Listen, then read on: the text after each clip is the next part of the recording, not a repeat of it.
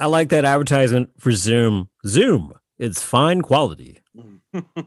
We're now WebEx. We won't guard your security, but we're fine as we are.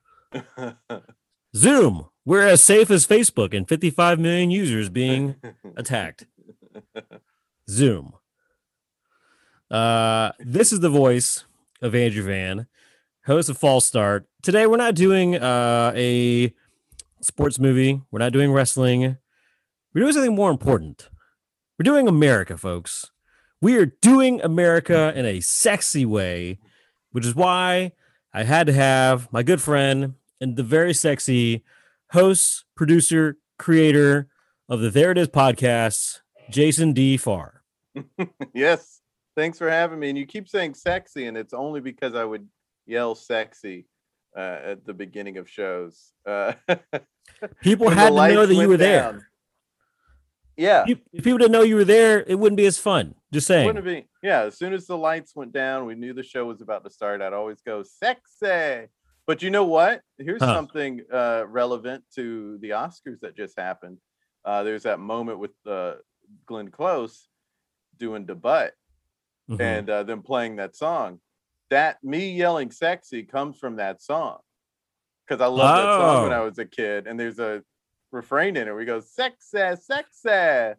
That's all I'm doing whenever I say sexy. In my free time when I'm working, in my free time when I'm working from home, I like to listen to my friends in Nashville, 104.5 The Zone, J. Martin Ramone, and they are a sports commentary talk show, sports radio show, and every morning they started doing what is it, like live broadcasting with like Facebook Live. It's like it uses the Periscope interface basically, where you can type in comments and put the hearts and all that kind of stuff while you're watching. And just the other day they were talking about like drafting, and they were talking about how the NFL drafts is Thursday and it's nonstop talk about it, and how you have like the kids coming out of college and there's always the and or the but. Like, he's a great passer, but he's a great man-to-man coverage, but he's got a 440,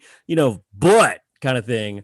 And so I after hearing but so many times in a row, I just wrote in the comments, and also the ladies' man would disagree because it is all about the butt.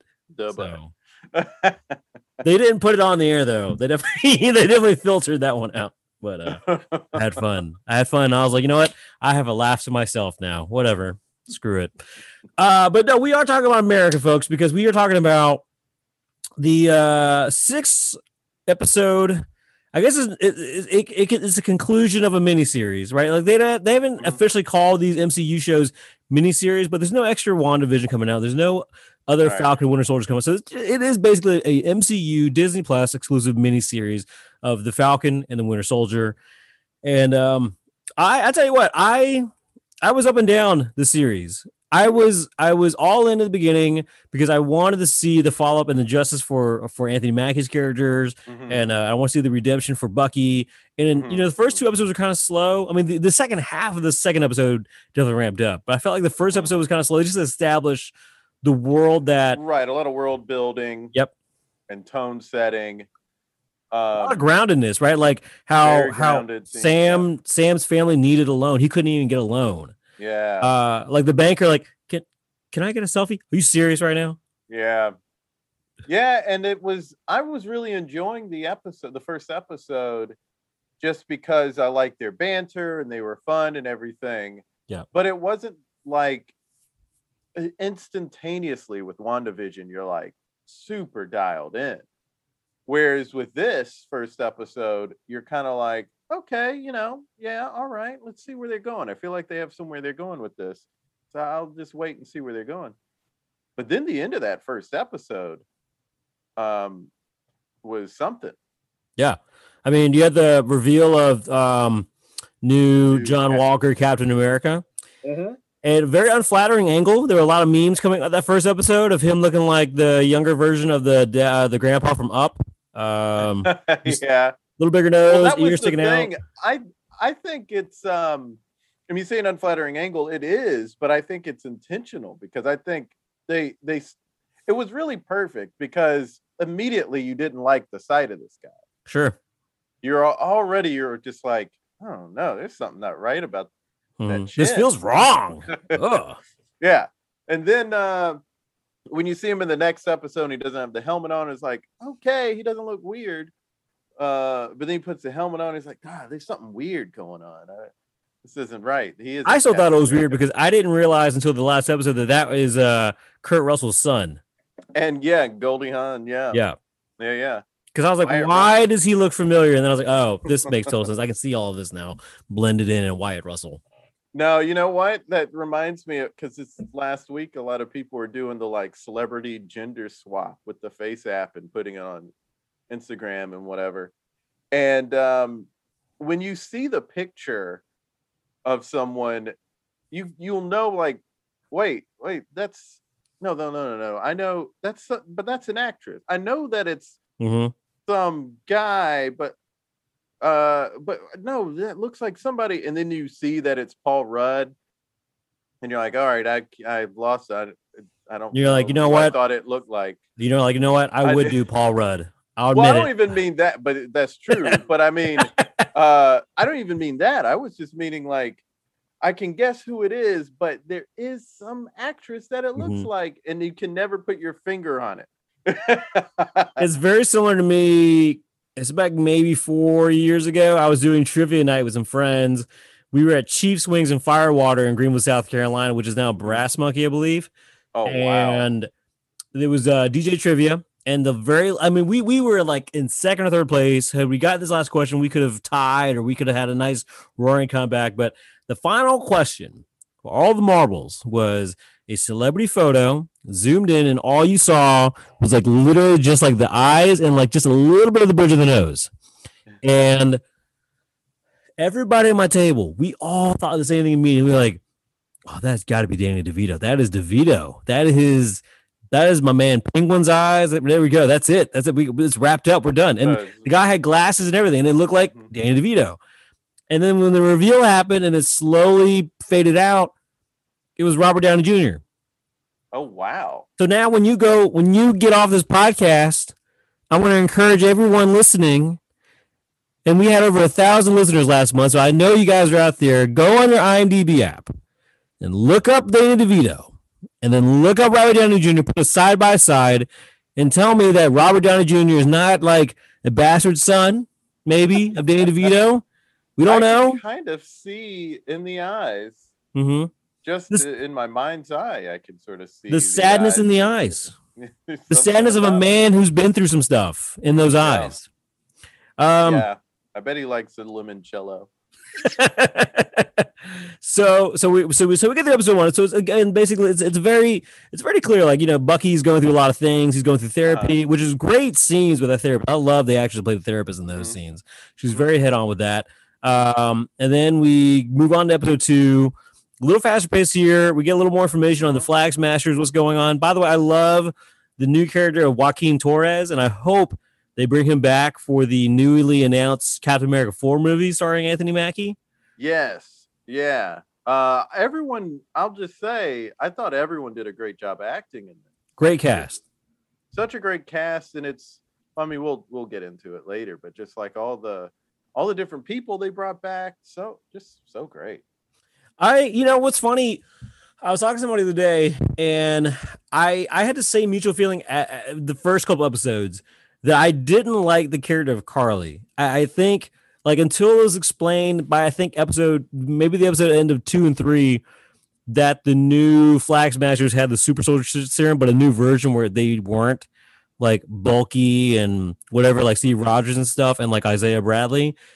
And to me, I was like, oh, that's kind of a cop out. It's kind of a cheap out because maybe you didn't want to hire like an actor or whatever to portray that. But I think at the end of the day, like, and like you said, we'll get to it in a little bit about because in episode 6, like it makes sense. It makes sense why they went with those choices, why they went with a non-traditional anti-hero, if you would, right? Because they portray her as a villain, but then they don't portray her as a villain. You kind of get the sympathy over time, right? In a unique fashion, which I like.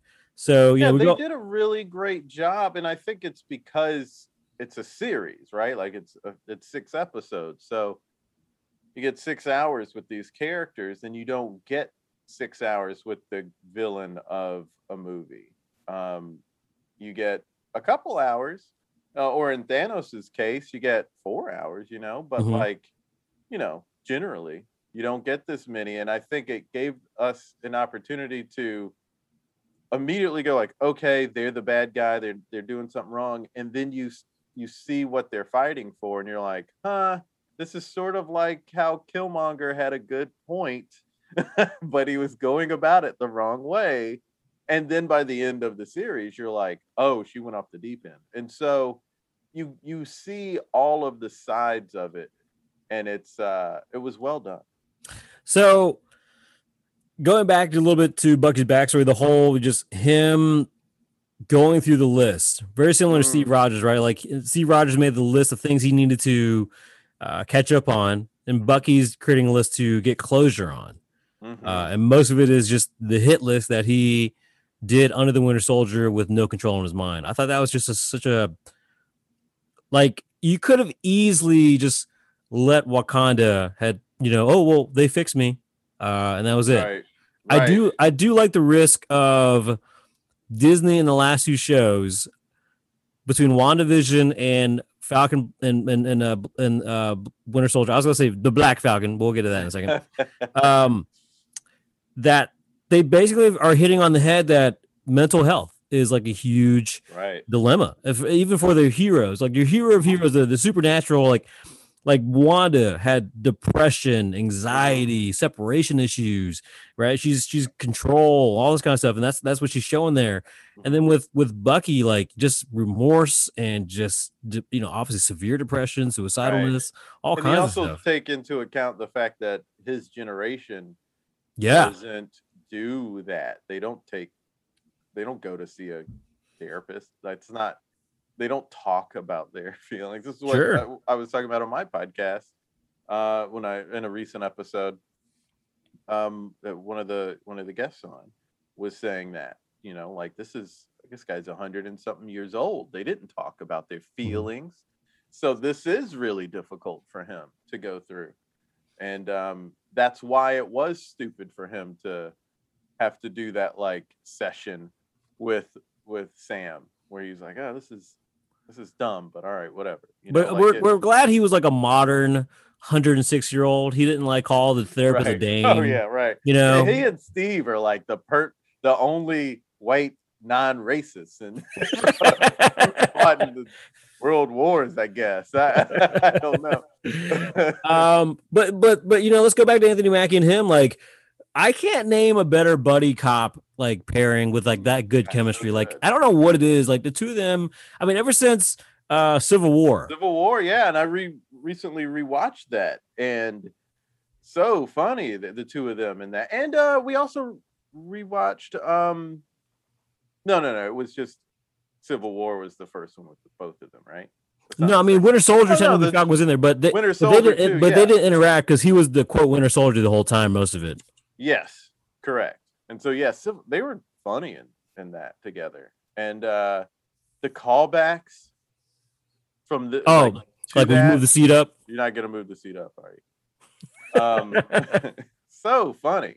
Yeah, the attention to detail that these movies make, and it's not just the Captain America movies. It's Thor, it's Captain America, it's Iron Man, it's all of them. They all are doing little subtle things that I think some people maybe don't even pick up on sometimes, unless they watch a YouTube video that points out that Tony Stark was holding his left arm or in some way or favoring his left arm for pain in just about every single movie that Tony Stark showed up in.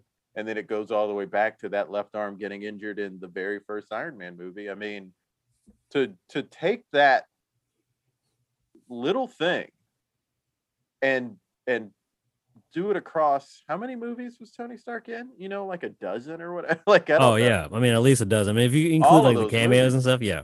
Right. So and that he's still like doing this character choice when in so many movies somebody could get hurt really bad and next scene they're fine. Like you were shot in the last scene and you're fine. they don't do that in MCU, you know, like not too often at least, except for when future show haver Hawkeye got shot with something, and then they just did some sort of science thing that we don't have to give him new skin wherever it was he got shot. They stopped doing that in the whole universe. That was an early thing in like Age of Ultron.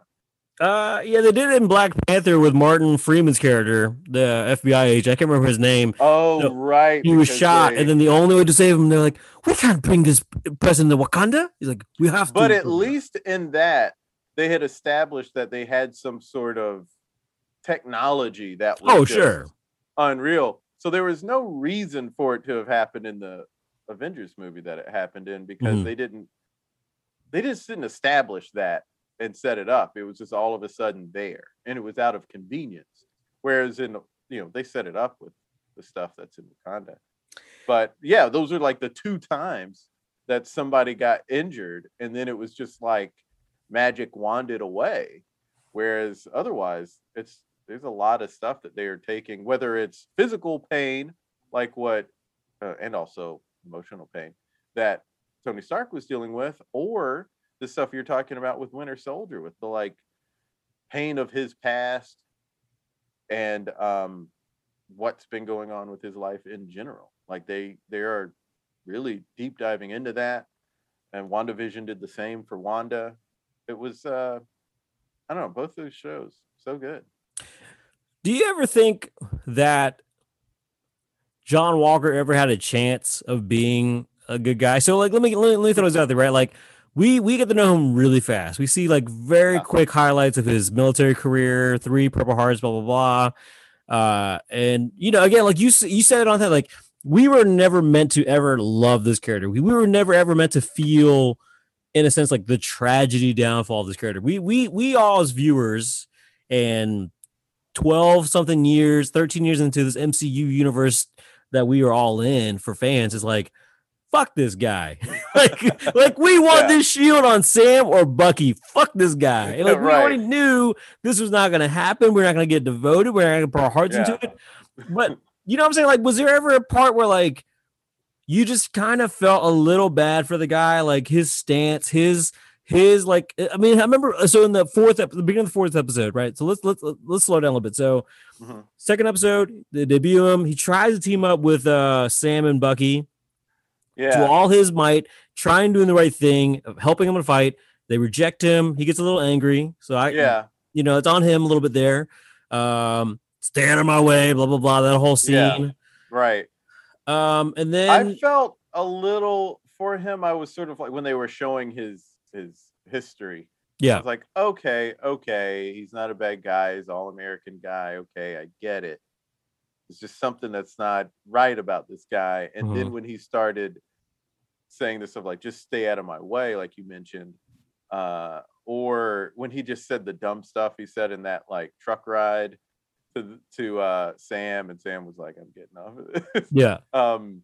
That was when I was like, all right, I'm not giving this guy any chances. So to answer your question, I don't think he would have had a chance with this, because he pretty quickly went to being a buffoon.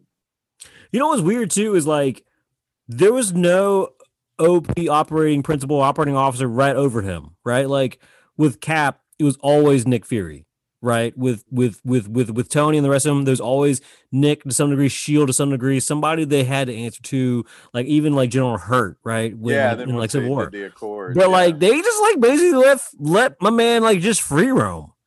There's like he doesn't have the serum, so let's let him loose. Whatever, it's fine. Right. That was something that I wonder what I did want to see a little bit more of the behind the scenes, because like it was like the government basically giving him this position. Yeah. And we never heard how he got his information and or any of that kind of stuff. Yeah, it was definitely odd. It was like, oh, do you also want to dress up a friend that you trust and give him no weapons? Yes. No. I have a friend indeed who would like to be my sidekick, a grown man sidekick. So it was so And that guy wasn't bad. He wasn't. He was a good, Lamar Hoskins. I like his character. Like Yeah. I think like to a degree, like the thing about sidekicks is sidekicks always keep the hero grounded. They keep him kind of in check, right? Like there's always the Robin to the Batman. There's someone that's more colorful than the dark, and they kind of balance each other out. Lamar felt that way a little bit with Walker at times, giving him like little talks to check in. Yeah. And then obviously when Lamar, fatally took met his fate at the end of episode 3. I mean, Walker loses it, goes after Carly. Can't catch up, so he takes the next. Episode 4. Was episode 4? Okay, sorry. Yeah. So, I mean, I believe. That's just it blows my mind, like basically how quick that escalated. Yeah, you're right. It is episode because episode 4 is called the whole world's watching. Right. Episode 3, right before that, it's a filler episode. It felt like it was basically reintroducing Sharon Carter back into the universe. Zemo is back in the universe trying to. Zemo is great in this, and I love the sassy Zemo. That's oh my god! That was one of the things that was so funny about this show was that they took all of these characters, and not just from the Captain America world, but also from Wakanda. They had a few people who we didn't see a lot of, and made them bigger characters. Yeah, and made us like them more if we didn't like them before. Like I always liked Sharon, and when she started on this, she felt like a full character, just like she always felt before. And I thought really great performance from her. But Zemo, also another villain who it's like, I get your point. You're going about it a weird way or the wrong way, but I get your point. We liked him. And we were supposed to like him. He had just like the best, just stealing moments between awkward dancing to one-liners, sipping on the tea. Trouble Man. Yeah, just like so weird. And then like just exactly. Just like relating to people somehow. Like this guy who imploded the Avengers, who had this crazy secret plan, who was imprisoned. Like just like what? Why are we liking this villain all of a sudden? Yeah. So it was nuts. So back to episode 3, we reveal that there's a mysterious power broker who in turn ends up being Sharon. No surprise there. I think like if you were in FanDuel or DraftKings and you were going to bet who was the power broker, I mean, it was pretty much a split. I honestly wasn't expecting it. Really? The power broker stuff I wasn't paying as much attention to. Like when they would talk about the power brokers, like, okay, yeah, whatever. Like I just kind of hand waved that stuff. So I wasn't anticipating it to really be a focal point, as much of a focal point as it was. So when it ended up being her, I was like, but I like but see, kissed her. And her aunt. I know. You know what's crazy is I'm glad that they didn't make the whole series about the serum, right? So like back in episode 2, you also learn again of Isaiah Bradley.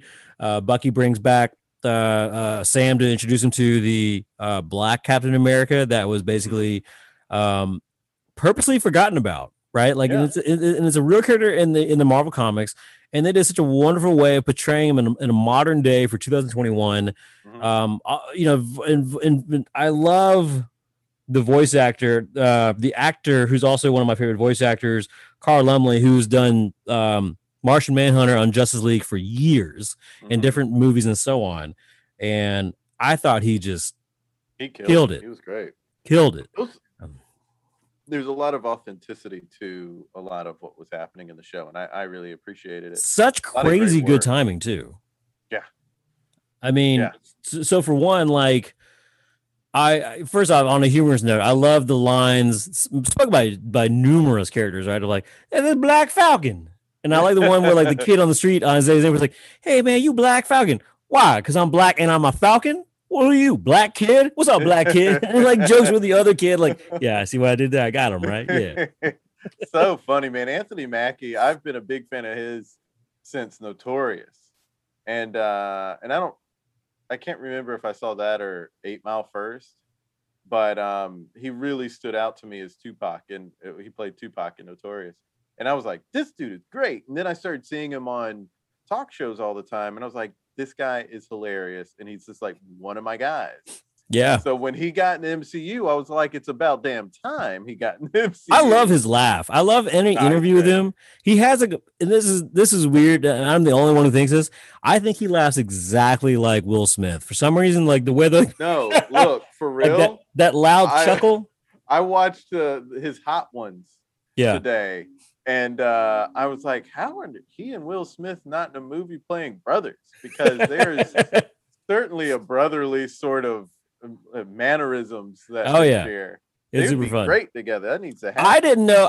It blew my mind. I was going through Anthony Mackie's IMDb, and I completely forgot because it's been so long. I mean, like almost 20 years, and he was Papa Doc in 8 Mile was his first major role. Right.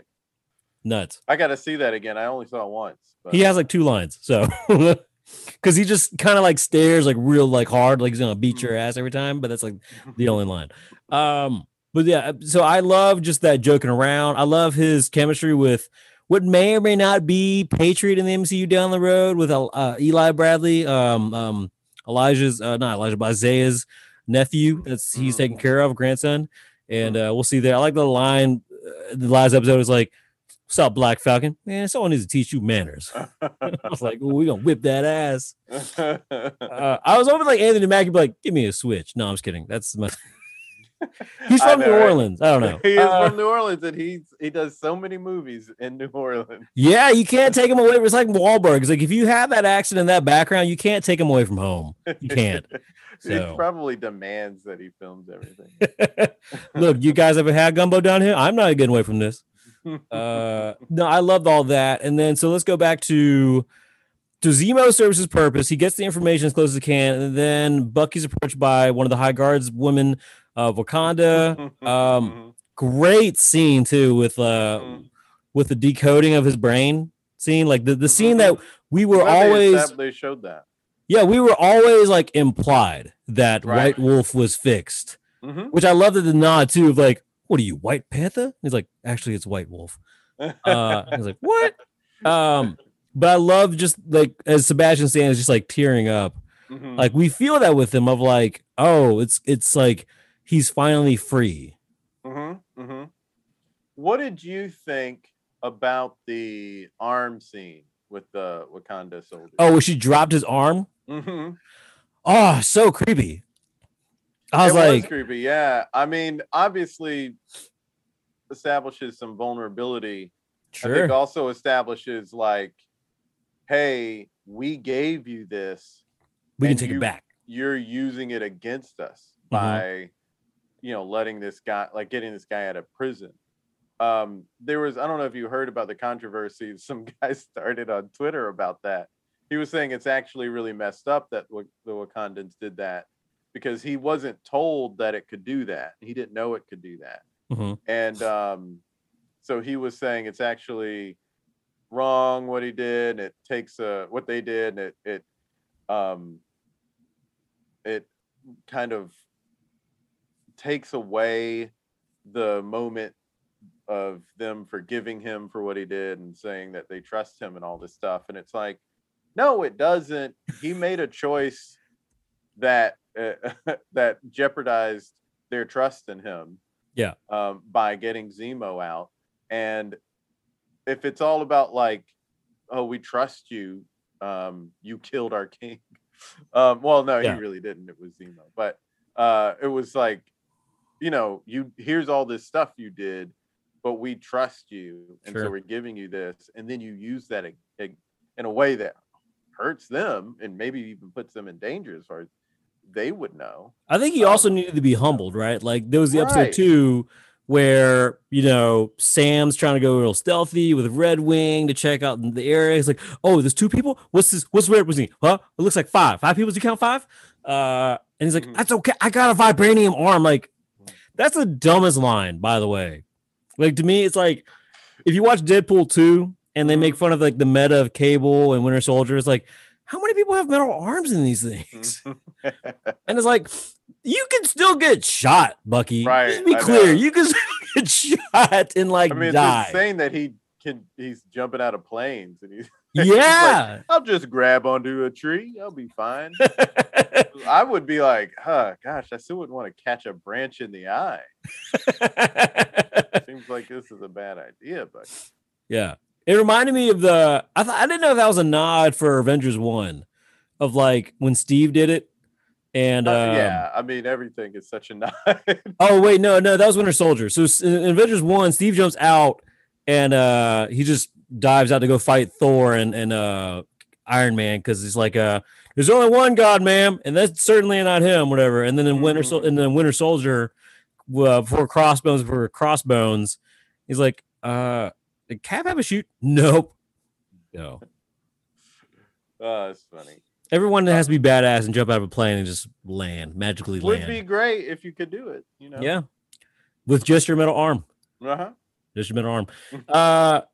Episode 5, we talked a little bit about the death of Lamar Hoskins. We skip over that. We talk about the Bucky kind of backward scene, and then we see where Sam is just kind of defeated, right? Like this is always the arch point of your MCU movie where, in a sense, the hero is defeated, right? So now they have the shield back, the defeated Walker. Walker's answering for his crime in front of like millions of people publicly, and just shamefully. We get Elaine. Elaine's in this episode. The Contessa. What are you gonna do? Yeah. And we'll see when she comes back. Maybe she has little kicks in the next Captain America 4. We don't know. Yeah, so that was one thing where I do feel like as much as I love the series, I did think that a lot of the stuff with John Walker felt a little rushed. Yeah. And when you have 6 episodes, you know, they did what they had to do. Sure. But he did pretty quickly get to that, like, do you know who I am sort of attitude about himself. And it's like, but 2 episodes, you're all American boy and just trying to do your best. And now you're super entitled. Like, this seems a little weird. And then the last episode, it's like they've already redeemed him. You know, it's like he's gotten his redemption arc. And I'm like, no, fuck this guy. Like, he's a bad. I don't think they needed him to come out and fight 2 with episodes ago. We don't. I don't think they needed him to come out and fight with Bucky and Sam randomly with his like broke ass shield. I know. Yeah.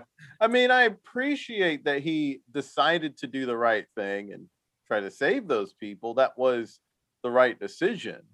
And I'm fine with that part of that episode. Sure. What I'm not fine with was how at the end he's just like, you know, quoting Abraham Lincoln, and it's like a funny little quippy scene, and then he gets a new suit, and it's like, oh, come on, like are we just redeeming him that quickly? Like he doesn't deserve this. Yeah, I would have been okay if they didn't have him in those scenes in particular, and you know, you just have that one at the end where it's him getting the suit and doing the I'm back, blah, blah, blah. And that's it. You know, like we didn't need the whole, because it's confusing, right? It's confusing of like in the beginning, we said earlier, we're not going to root for you. You have no chance in my heart. Right. And we're seeing, I mean, I don't know where they're going to go with the character. Obviously, they're going to go somewhere with the character, but if he is supposed to just be the good guy now, I think they should have held off a little bit and left him more like still sitting with murdering that guy and you know, and learning from watching the real Captain America speak to those senators at the end of the episode. It was a great speech that Sam gave. Yeah. And I'd rather them have had him sit there and be with that. I wish that was the note that they left him on with this series, was him being like, okay, what's going, like, where's my head at? I'm really lost, I guess. What's next for me? Yeah. Right. As opposed to, all right, everything's fine. I'm making jokes now and I'm back. Because it was a very lighthearted, you know, the way that, because Wyatt Russell is very likable in roles usually. He was great in this, playing a bastard. But by the end, it was like likable Wyatt Russell, and I'm like, we don't need that yet, because he hasn't quite gotten that yet. He hasn't quite earned that yet. What I really enjoy about Wyatt Russell is that the minute he took this role, he knew exactly what he was going to do with it. He knew exactly how it was going to be perceived, and he had the most fun with the fan interaction and listening to the critics and all that kind of stuff, because he loved being the person that you would boo for, the person you would hate. It's like my friends who are like independent wrestlers, and like when I used to study wrestling, of like there's always the face, the good guy, the baby face, like your Hulk Hogan's, right? You say your prayers, drink your milk, eat your vitamins. And then there's always the bad guy, the heel. And a lot of my friends who are wrestlers, they love being the bad guy because it's easier to be the bad guy. It's easier to get what you call heat and people hating on you. And you kind of like feed off of that hate and say, you know what? Yeah, hate me for all I am. I am what I am. You want the real me? This is me. Screw it. I don't have to kiss up to you and all that kind of stuff. And I was like, man, he played up to that level every step of the moment for every scene that he could take. Yeah. You know what? I don't know if you heard this, but he actually auditioned for Captain America. I did read that. So it was like him, Krasinski, and Chris Evans. And it was his first audition. So it's like, I guess it does help to have superstar celebrities as your parents. But I mean, it's a guy who's been in a bunch of movies, who's auditioning for it. And you got another guy who's been in a couple of movies on a hit TV series for many years. These are the guys they were looking at for playing Captain America. Oh, and also Kurt Russell and Goldie Hawn's son, who's never auditioned for anything before. Yeah. I'm telling you, it helps. It helps him. But it's just interesting that he auditioned for that. Yeah, it's a really fun fact, and I think he's definitely like paid his due since then. It's been a long time since then. Oh, and it's I mean, I don't mean to shit on him in that way. I'm kind of just joking when I say like his parents had helped him get that audition, but he's definitely like great and deserves to be where he's at. And part of what I think is funny is that I wonder if when they cast the John Walker role, if they said, hey, remember that one guy we saw? And we were like, nah, he's not Captain America. Let's cast him in this role.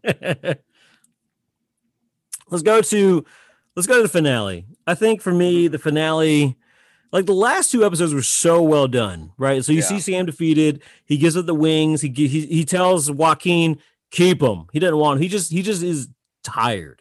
Mm-hmm. In fact, he's just about to just give up altogether. Bucky gives Zemo back to Wakanda, asks for the quick favor. That favor ended up being a brand new scene. And I'm glad they debuted it immediately. I'm glad they just got it out of the way in the last episode, first up, and you could just enjoy the 40 plus minutes with Sam in the suit almost the entire damn time. Mm-hmm. He was so Captain damn fun. America. It's really, really cool how they did that, because when in Endgame, when Sam gets the shield, I didn't know how to feel about that because, again, as I mentioned earlier, I love Anthony Mackie. But in that scene, I was sort of like, wait, we're not gonna have Steve Rogers and MCU anymore. Like I was just dealing with that, and then it's like he's gonna give the shield to somebody else, but why give it to the Falcon? The Falcon is the Falcon. I want Sam's the Falcon. Mm-hmm. Like I wasn't mad about it. I wasn't feeling some kind of way about Sam getting it, because I was actually happy that Sam was given the shield, but I just didn't know how I felt about Steve Rogers not being Captain America anymore. And this final episode, I was grinning from ear to ear immediately. I was just so happy that this was playing out the way it was playing out. It was so exciting. It was so fun. And I can't think of a TV series that got that kind of reaction from me with an episode. I mean, that's the sort of reaction I was getting from seeing the Avengers movies or the Dark Knight or something, like big movies. Was there ever a So it's time in the cool. series that you felt like Sam wasn't going to get the shield back for himself? I was sort of with Sam on a lot of stuff of just like being hesitant, not sure.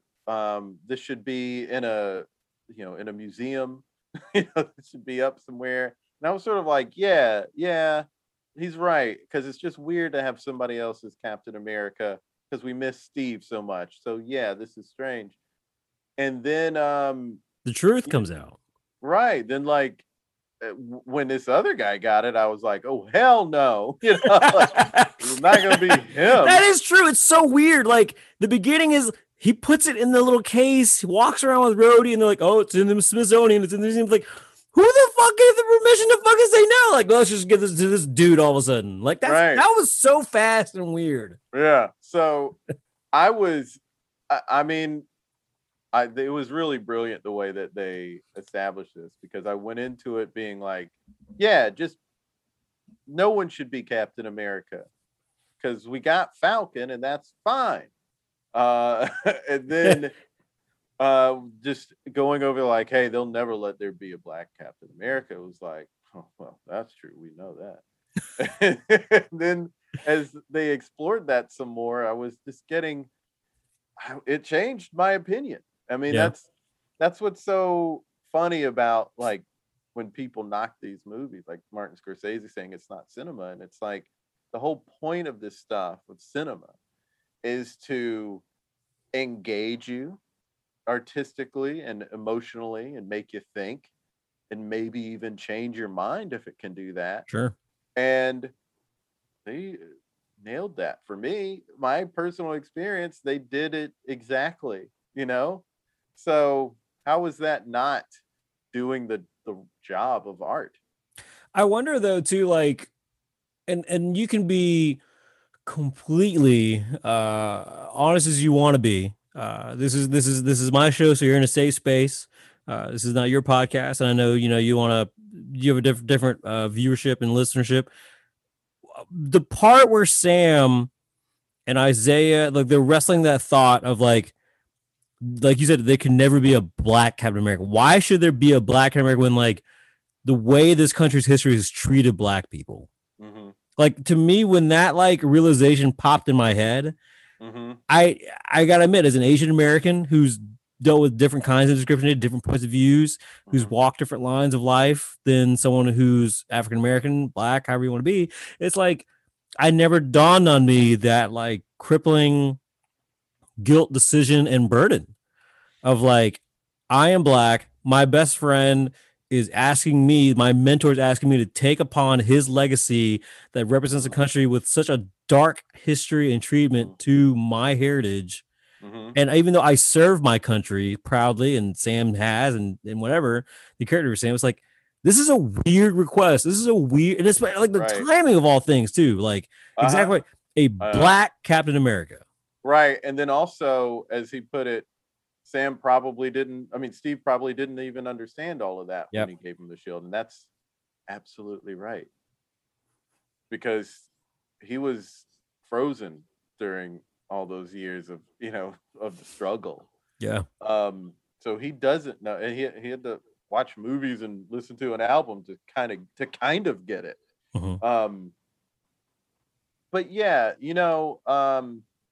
it's a complicated thing. Like I was thinking this this made me actually think about how people talk about statues when they're taking down Civil War veteran statues, and people be so upset.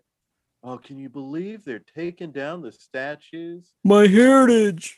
It's like we put up statues,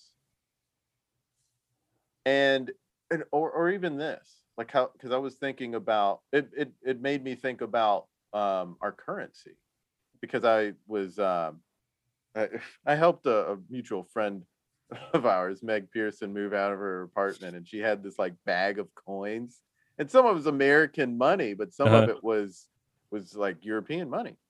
And it Mm. was like looking at one of them, and it was like, oh, that's the Queen. That's Queen Elizabeth. And it just made me, it hit me because like watching this show, and I'm looking at this coin with Queen Elizabeth, the person who's alive right now. I was like, this is super weird because I don't have this experience. This isn't my queen. Yeah. Uh, when I look at a dollar bill, or when I look at like American currency, it's someone who's long dead that I don't have a connection to. And it made me think, oh, the reason people put up statues, the reason people put a person on currency, the reason George Washington is on currency is not because he was the first president. They put them on there because they want that to represent America. Mm-hmm. They are descendants of slaves who he owned. And they have to walk around with his face on their money for things that they want to buy. That's so strange. If you aren't a descendant of a slave, you can't possibly understand it. You can know about it, you can hear about it and get it, but you have no idea what it feels like. If you know that your great grandmother or grandfather was a slave owned by Thomas Jefferson or George Washington, you have no idea what it's like. And it just makes you think, oh, no wonder people want to change this, because we don't want it to represent us anymore. We want something else to represent this nation. And what's the big deal with that? Why hold on to 100-year-old figures who don't represent us anymore? They represent something that we don't believe in entirely anymore. And people can say, oh, but the idea of America is about freedom and liberty. And that's absolutely true. But how can a slave owner represent freedom and liberty? So maybe, since we're in this era where we don't believe in those things, but still believe in freedom and liberty, but in a more true way, maybe these things should change.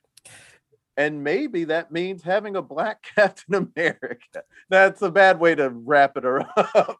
But no, I mean, that is essentially what they're talking about. Why they were saying they'll never let that happen, because there are people who are clinging to some old thing because it means something to them, but they cannot let go of what only means something to them and embrace things that mean something to all of us. I think a lot of people in general don't like change. They don't like change. They don't like being uncomfortable. And that's the thing with conversations about diversity, inclusion, just anything in general. It changes the landscape. And for people who don't understand it, it frightens them. Yeah. And when something frightens them, they push back. Even though the logic of the pushback doesn't make sense on paper, they just want to defend what they want to defend because that is their right. And that is true. That is their right. We all have these equal rights that we're supposed to have. But going back to it, we are a free country. But let's just also be honest, between one minority to another, the history says just because there was freedom written in the damn books doesn't mean that everyone actually got that damn freedom. Right. Yeah. And yes, it is our right, but that doesn't mean that we're always right about what we're arguing about. We have to consider things. You're right. We don't like change. People don't. We have what we're comfortable with. And I totally get that. I mean, hell, I feel the same way about a lot of things. I don't want things to change either. Mm-hmm. But,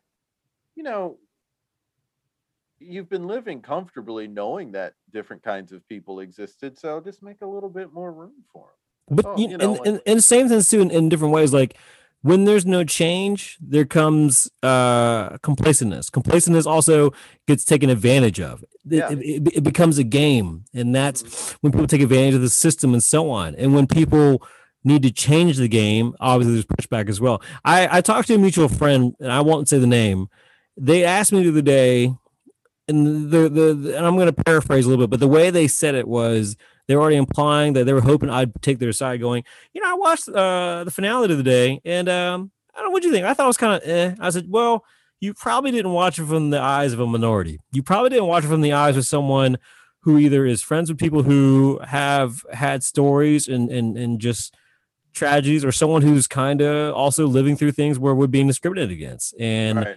being held down, not getting the opportunities and that kind of stuff. Like I don't think you got it where someone, and if you're a huge comics fan, you knew it was going to happen. Hopefully it was going to happen. And if you weren't, then you were still hoping like, okay, there's going to be some redemption in a sense. Right. But like at the end of the day, the way the story was told was still well done. The way the speech was done, all that kind of stuff, like the points of view were all there. And I think that for me,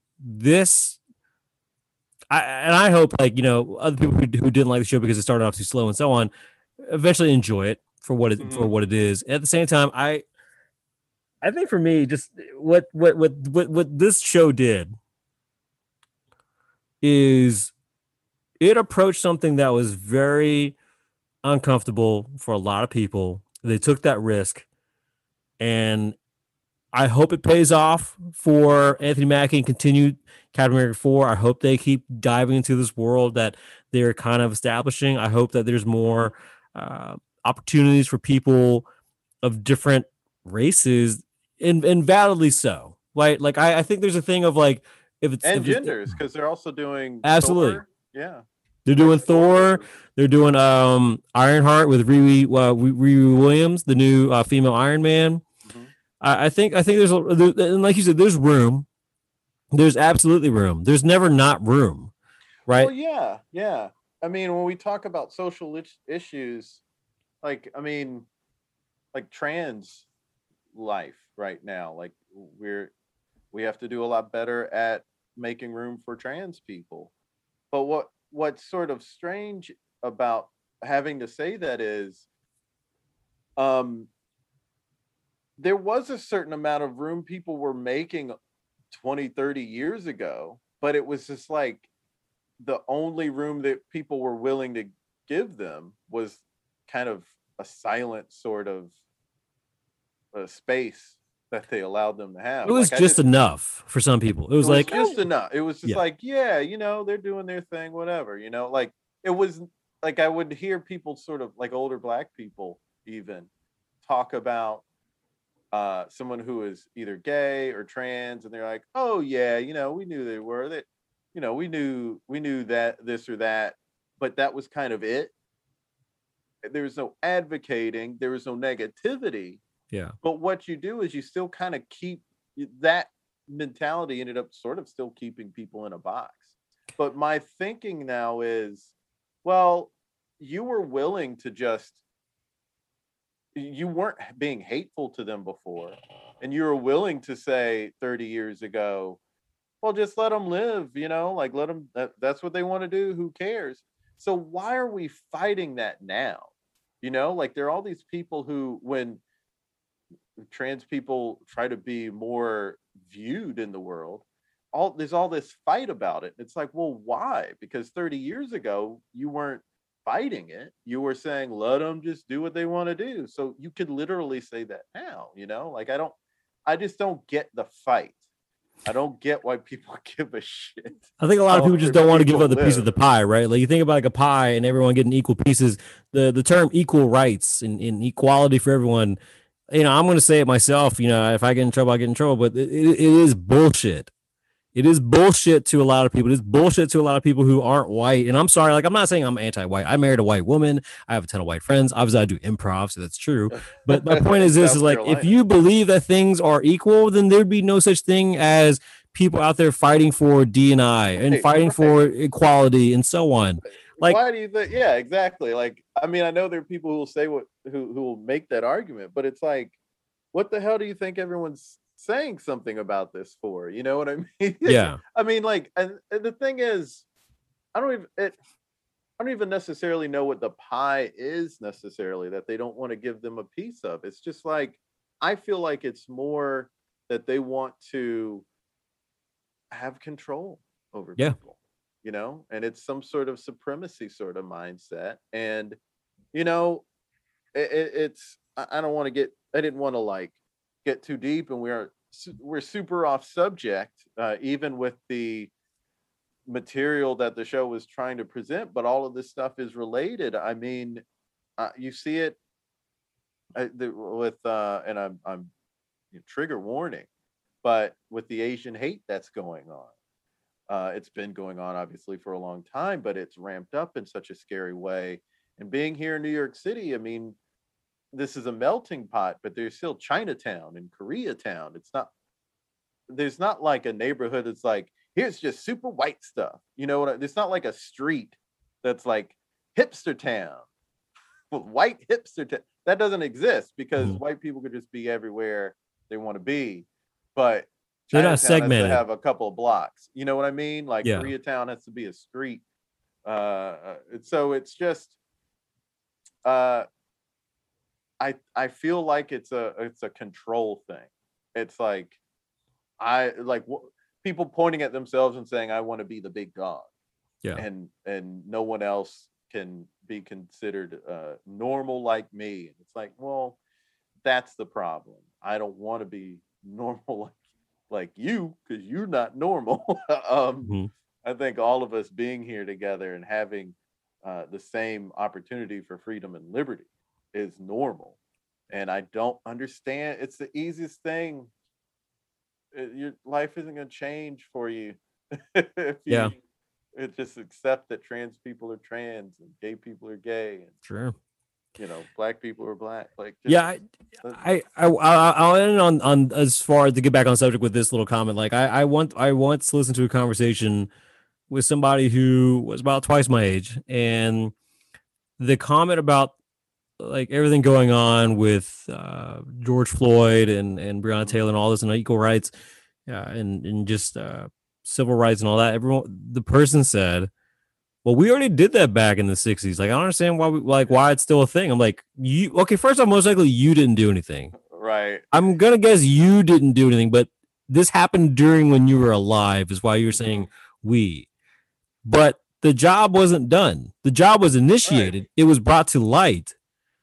But things still happen, even if it's not recorded on a cell phone, and things still happen, even if it's not reported on, like, discrimination, whether it be like a job place, whether it be a living situation, poverty lines, whatever. I mean, yeah, I mean, like, you can't openly say, and you haven't been able to openly say for the last 40 years, or, well, really since the 60s, oh, we're not going to have black people here in this restaurant. You can't eat here. This is whites only.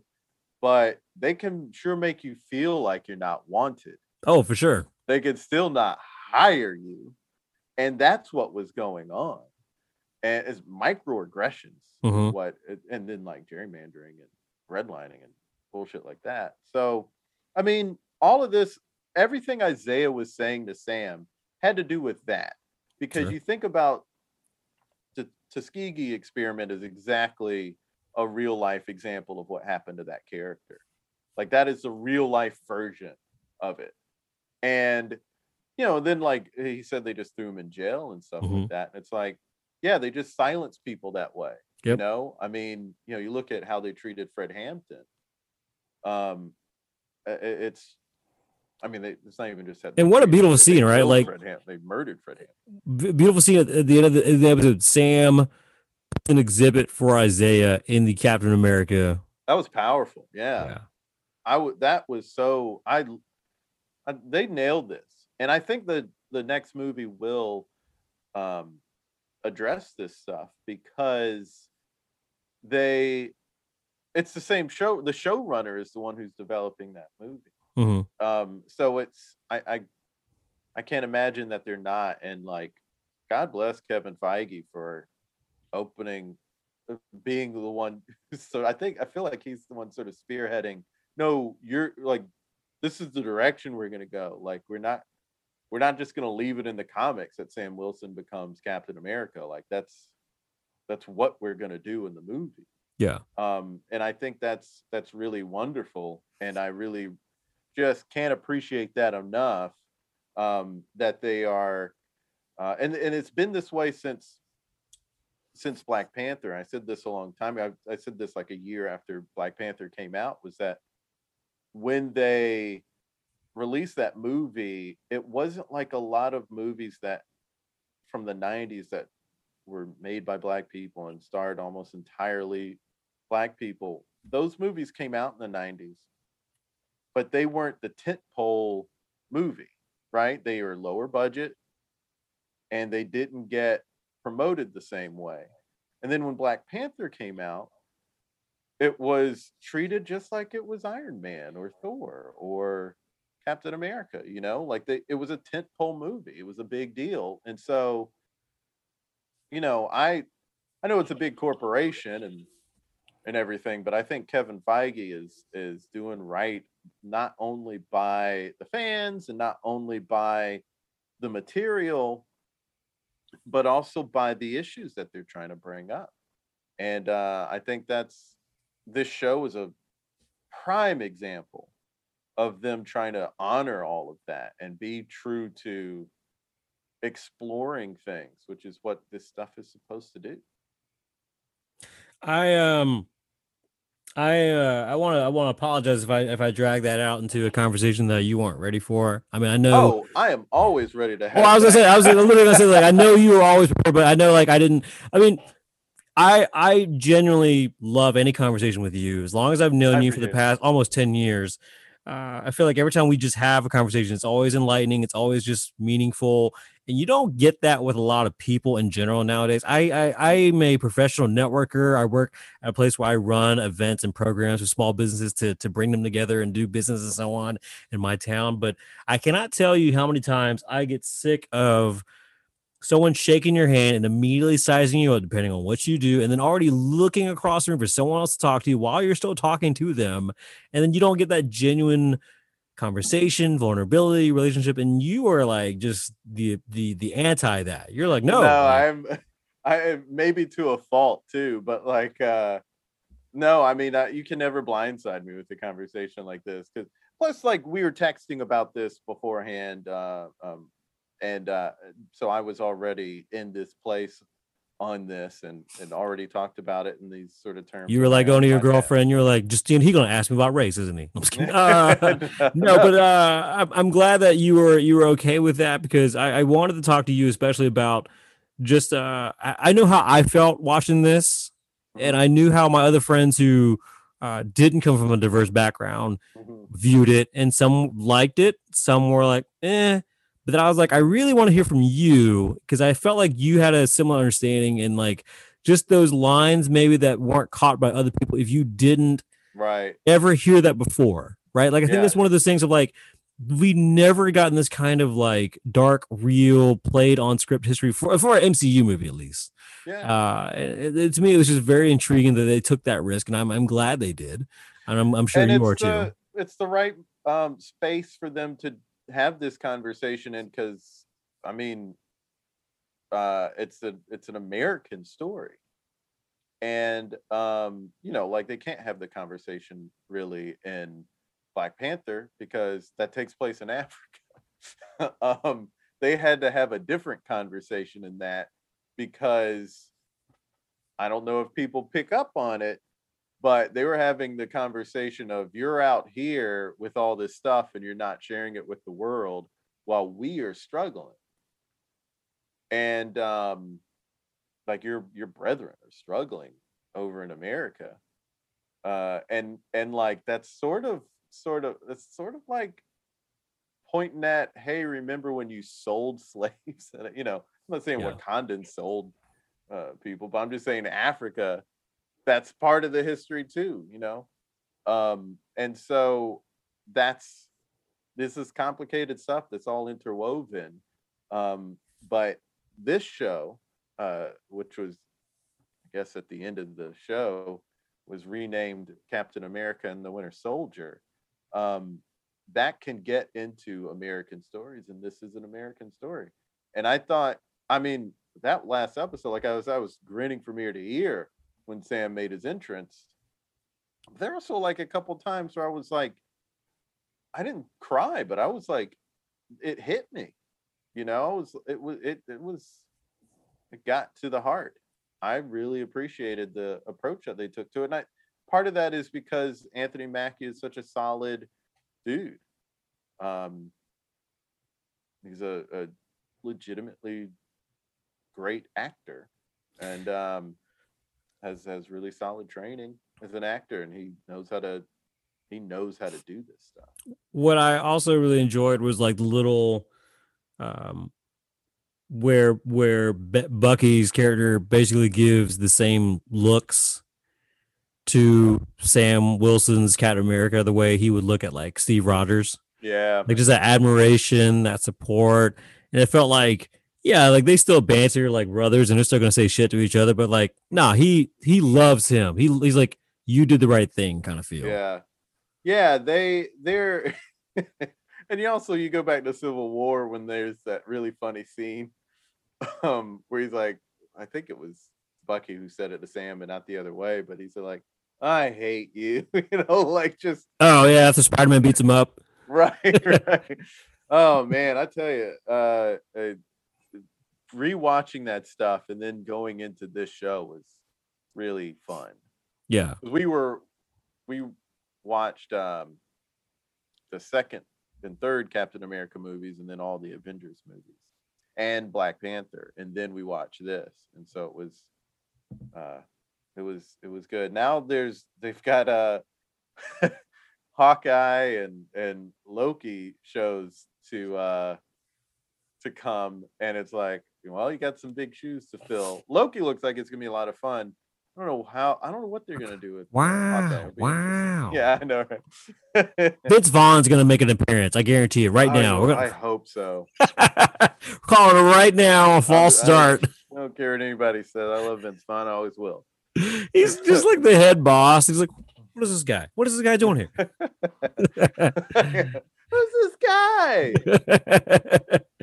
I mean, Favreau created the MCU. I know. If it wasn't for Favreau, we wouldn't have all of this stuff. Exactly. He set a tone, and he said, you got to hire good actors for these roles. And he made sure of it. He fought for that cast. Yep. And I don't know if he just had gone the like Hollywood route, I don't know that it would have been what we'd be talking about. I wouldn't have been like crying watching Endgame for the third time. I bumped into at least 4 people this week, including my own stepson, who said that they had certain plans, but they decided to pause those plans because TNT had a back-to-back Infinity War and Endgame marathon. So even though they have seen this, even though they probably already own it, even though they probably have Disney Plus, they're like, fuck it, it's on. I'm sitting down and watching this. This is 3.5, 4 hours of my life gone right now. No, for sure, man. Like they were so good. It was like, it was really emotional watching Endgame again. I don't know why. Partly is because like Chadwick is gone. I mean, the day after we watched it, my girlfriend Justina was like, wow, I am still like feeling it. Like Endgame just really did a number on me. Yeah. I'm still emotional about it. Whenever I think of Endgame, it makes me miss movie theaters so much more. So much more, because I think that was probably one of the second or third last movie I saw in theaters, and I remember just that audience feel, right? Because that came out April 2019. I mean, COVID came in like 11 months later. So that was what, 2 years ago? Yeah, not nuts. And then like 2 years ago to the day, some friends, my 3 college best friends, came up to New York. It was the first time the 4 of us had done a trip together. That was the whole plan, was that we're going to start doing that sort of thing. And we saw that together in the theater, and it was arguably the best movie going experience I'd had ever, because the crowd was so perfect. Yeah. We went to an Alamo Draft House, which means you can buy beer. So we were doing that in the theater, drinking beer in the theater, and packed house of people who were there and super excited. Then I saw it a second time, and it was a smaller crowd of people who were probably just seeing it because it was the big movie. and they were not reacting to anything. And after the movie, there was some moment where I was like, I think it was the moment when Captain America gets Mjolnir. What I've heard it Mjolnir. Mjolnir. How do you say it? I say Mjolnir. Mjolnir. I've heard it. There's some every time I hear somebody say it, it's a little different, and some people are I've heard like really, Mjolnir, something like that. And some people are very adamant about like the way they pronounce it. So I'm like, I don't even know. The hammer. We got the hammer. I reacted to that, and then after the movie, this one guy was like, "Hey, you really reacted to that moment. What did that mean?" And I was like, "What the fuck are these people in this theater watch this?" Did you see my tweet the other day? They weren't reacting. That I was like, that hammer has had to have killed thousands of people over the years, as it's like flying to him out of nowhere, and like he just bursts through someone's window, bursts through someone's like car, murders them just to get to his hand because he left. Like Thor is a child. He just leaves his shit wherever he wants, and no one's gonna deal with it. But then when he wants it back, chung, chung, chung, and it just kills people along the way. He gets it in his hand, and there's blood smeared all over it. That's the interpretation of Mjolnir we should actually have. It shouldn't be clean. It just be like, what is this? Oh no, I left it in that kindergarten. Whoops. There's like an arm attached to it because it ripped off someone's arm. I know that's the thing. It's like, oh man, I want to watch it again, and I actually want to watch this series again. I really loved WandaVision, but I want to watch this show again. Yeah, because I just want to like relive it a little bit. And we just finished it, and I'm already like, gotta watch it again. I got every episode. I love your remark too in Chadwick Boseman. I literally did an episode just by myself talking about Chadwick Boseman because when you see it after the fact of like, oh, he had stage 3-4 cancer for during these films. Years. He had colon cancer, and like he got into shape, he got jacked up, and like all these things back and forth with his health. I'm like, and he still did all these things until no one but his family. I'm like that. Blows my mind watching it now in retrospect of like, what? Yeah, he was amazing. And I was saying it watching the Oscars when they showed him, I was like, that will never start feeling okay. You know, like that loss is always going to be pretty big because, I mean, and I said this at the time, who knew how much we loved Chadwick Boseman and how much we respected him and what he stood for us, because that devastated people. And rightly so. But I just mean it myself as well. And I always liked him, thought he was cool, but it wasn't like Prince where I got like, Prince paintings all over my house. And yet that loss is still like a blow because I think it just, there's something that he just kind of stood for without, I guess, like that TikTok thing of like, say you're honorable without saying you're honorable. Be Chadwick Boseman. I mean, it's just, there was something that he just gave off. It was contagious of being like doing the right thing. Yeah. And I think the world is in short order for people like him. And I was always amazed, like the more stories that came out after he had died of like, the equal pay with him and Naomi Watts and was it the 9 Bridges? Can't remember the name of the movie. Yeah, came out. I think it is 9 Bridges. Yeah. Like just like stuff he did behind the scenes, and I mean doing like the children's visits even when he was sick himself. I mean, and like just the mistreatment too. Like I remember there was a stint for like a year in between the movies, like he didn't really make public appearances because he was obviously going through pain himself and didn't want any media, didn't want any attention. And then he did like one, I think TikTok or Instagram live video, and he looked like really thin. And people were shitting all over him, like all over how he looked and making fun of him. And it's like, they're like, oh, give him a sandwich. And it's like, if you're not a complete moron, by looking at him that he's sick. Yeah. It wasn't someone who just got real thin. You could tell in his face that he was sick. But he was still smiling and still promoting, I believe it was Jackie Robinson Day.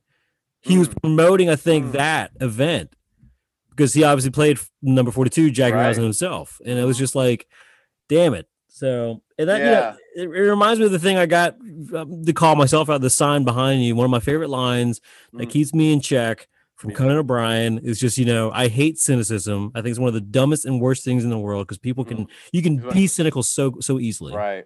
But, he said it was his least favorite trait. Yeah, it's absolutely true. That speech is what made him my hero, honestly. I thought it took so much integrity for Conan when everyone else is like really dialing into being shitty and mean online. He said, not everything's going to work out the way you want it to. But if you work hard and you're kind, then amazing things can happen. And to take that moment to say that, I think takes a lot of integrity. Yeah. And I think, again, like there aren't enough people saying that kind of stuff. And I feel like right now, all I see on Twitter is just like, how can I shit on something or somebody? Everything is an attack, even comedy. On Twitter, jokes that are on Twitter, so much of it is just attacking. It's attacking somebody else. It's like, can you make a good point though? This is just, you just have an attitude about it, like, sure. Yes, Joe Rogan said something else dumb. Can you make a good point about the subject of what he was talking about? Or are you just going to say he looks like a thumb? Because while that might be funny, it doesn't make a point. Now I'm looking at my thumb as you say that, and I'm like, oh, you're not wrong. I mean, I'm not the one who actually saw that. And it's like, this is such a vicious way of addressing a valid point. And the dial is turned so much, so high with vitriol and being vicious. And there's only like a sprinkle of truth or a sprinkle of like making a valid point, right? Yeah. It's like the valid point's there, the thing that they're upset about, they should be upset about, but it's only sprinkled in. The rest of it is just like, I'm going to spend most of my time trying to think of a sick burn. And it's just, I'm over it. And I'll be so happy. I'll be so happy when everyone else is over it too. But until then, 90-year-old man. We can sit here for hours talking about this, and this is why I need to give a shout out one more time. Go listen to Jason Farr's podcast, the There It Is podcast. You'll learn all kinds of just behind the scenes things between stand-up comedy, improv, sketch writing, overall just being a good person. And I appreciate that. How many episodes have you done now? Almost 200? Over 200? So today's the 27th. Today's episode was with Hannah Ray as Leeson, who's an actor and improviser. She's at Dad's Garage in Atlanta and South Carolina. People will recognize her as Tina Tiny in the Tiny Stories South Carolina lottery ads. And I love the episode. She's a wonderful person, in addition to being super funny and talented. And we have a very thoughtful discussion about creating comedy that is inspired by tragic stories. Because there's comedy that's out there that is addressing something that is troubling, but if you're not trying to make fun of the tragedy, you're trying to kind of get something off your chest through humor, and that's a delicate balance, and we talk about that. And she's fantastic. I would definitely I listened to all your episodes, but I would definitely listen to that one in particular because I missed her workshop when she came to Greenville, South Carolina a year and a half ago. And I like that idea because my wife and she was encouraging me the other day to do a whole set list and routine based on these stories. My dad passed away back 3 months ago, and I've been talking about it nonstop. Not in like in a This Is Us kind of sad way, like my dad was the best. Let me tell you all these stories about my dad was that. No, I like even though my dad was Philemon's Begia, I wouldn't do that. But it's more like just these weird things that are unlocking in my brain. and I'm like, oh, these are abnormal stories, and I feel like I need to share this in the most enlightening way that I can, for whatever reason, either carry on his legacy or to just really develop some emotional therapy for myself at the same time, just make something creative. So I will definitely listen to that, and I can look forward to that. I want to again thank you so much for being on this podcast with me. I could have gone in so many different directions, and I'm so glad that you and I again, I love you. I love having conversations with you. I love being honest with you. I love you being honest in general. I'm glad you enjoyed Falcon and Winter Soldier, Black Falcon and the White Soldier, whatever you want to call it. They can't call him Winter Soldier anymore, right? He's no longer Winter Soldier. He's just my girlfriend was calling it Hawkman and the Snowman and stuff. Like she was like joking and saying all this, like, oh, the new eagle and the you just shoot him. You shoot her a look, and you're like, just stop. You're hurting me. I couldn't help it because she kept changing it each time, and so like she's like deliberately changing it. The pheasant and Jack Frost. Right? No, she said Jack Frost at least once. I'm sure she was just like the pigeon and the icicle. No, she's funny. That's how we should just end this show. We just come up with more names. There it is. No, I mean, I love you, buddy. Thanks for having me on. Absolutely. This has been False Start. We've had over 7 episodes at this point, 3-year anniversary. So we're doing well over here. Have listened, like, subscribe, wherever you listen to the voices on already. iTunes, Google Play, iHeartRadio, Spotify, Stitcher, even Amazon Echo as well. And I believe Apple iTunes has got their own podcast streaming thing now, according to the the iMac announced whatever and some shit. So more stuff to come there, obviously, that I won't get paid on, but whatever, it is what it is. But it's always been fun doing False Start. I'm glad you were here. This has been False Start with Jason Farr of There It Is podcast, covering the penguin and the polar bear. No, that's a bear. That's not a. Oh, right. Damn it.